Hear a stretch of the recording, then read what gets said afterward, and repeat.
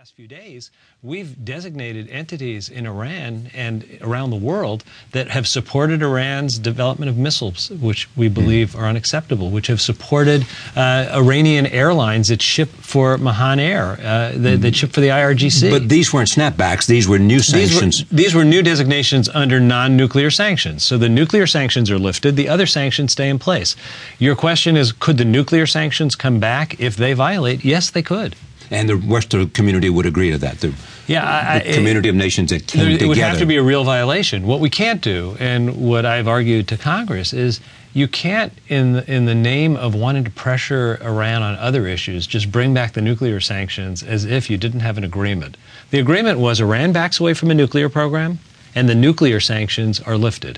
We've done that. We did it formally, and we did it by giving guidance to everyone who does business with Iran. We've also made it clear the other sanctions that stay in place. And, Iran is not the only country that's subject to sanctions right now. I mean, we have a very important set of sanctions in place with regard to North Korea, with regard to Russia. Right. And with regard to North Korea, here's another lesson on the importance of international cooperation. China worked with us at the UN. China is the neighbor to North Korea. They have more influence over North Korea than any other country. They worked with us at the UN, and we have, since that UN resolution, had our teams working with the Chinese to execute against it and to implement it. In the case of Russia, Russia is one of the UN Security Council permanent members. We have sanctions against Russia working with our G7 partners and others around the world. There are multiple ways to work in the international community. Well, see, what's interesting about that, Secretary Kerry just returned from Moscow, where he's trying to work something out with Vladimir Putin, the president of Russia, about Syria. So he's there trying to work out something about Syria at the same time that we're imposing sanctions not only on Russia, but on some of their leading friends of the president. Look, the reality is we are working with Russia. We worked with Russia on the Iran negotiation. They were part of the negotiating group. And the president said they were very helpful. They were helpful. We are working with them, trying to change the conditions in Syria.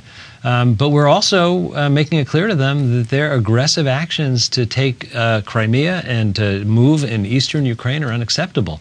And the sanctions that we put in really reflected a highly sophisticated way of putting pressure on the government in ways that they notice that are having a real impact, but without causing the kind of collateral damage to Europe or the global economy that would have made it harder to get the collaboration with other countries. You heard all these arguments. I know when people talked about the Iran agreement and were critical of it, they all said, look, whatever you think about the agreement we're getting, and there were lots of differing views in terms of the benefit to the United States and whether it would truly inhibit Iran. But they also said, by eliminating these sanctions, you're giving them at least $100 billion in which they can use for an engagement in all these behavioral things that we object to.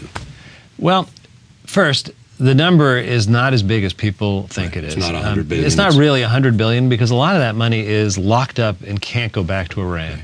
There's maybe $50 billion that theoretically could go back, but that is also the money they need to do international trade. They have to keep foreign reserves. Iran's own estimate is there's maybe $30 billion that they could bring back. They've had difficulty bringing that money back. They've had difficulty re-engaging with the global financial community. We've actually made the case that the sanctions are lifted and been clear that that money is money that they do have access to.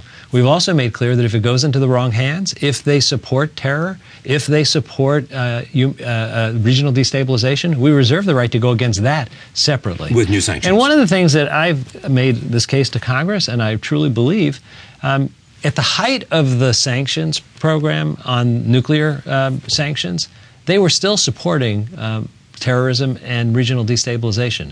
Those sanctions didn't stop all of Iran's bad activity. So the notion that you can take it to zero wasn't even true under the most severe sanctions program. What we know is that Iran's domestic needs are enormous. Hundreds of billions of dollars of domestic investment that they need to get their oil industry able to produce at historic levels, to pay their own military that hasn't been fully paid because they don't have the money, to provide services to their citizens. Everything we hear is that the domestic needs are enormous. I am going to do everything I can to keep track and to take action if we see money going to malign activities. But what we got out of the Iran deal is of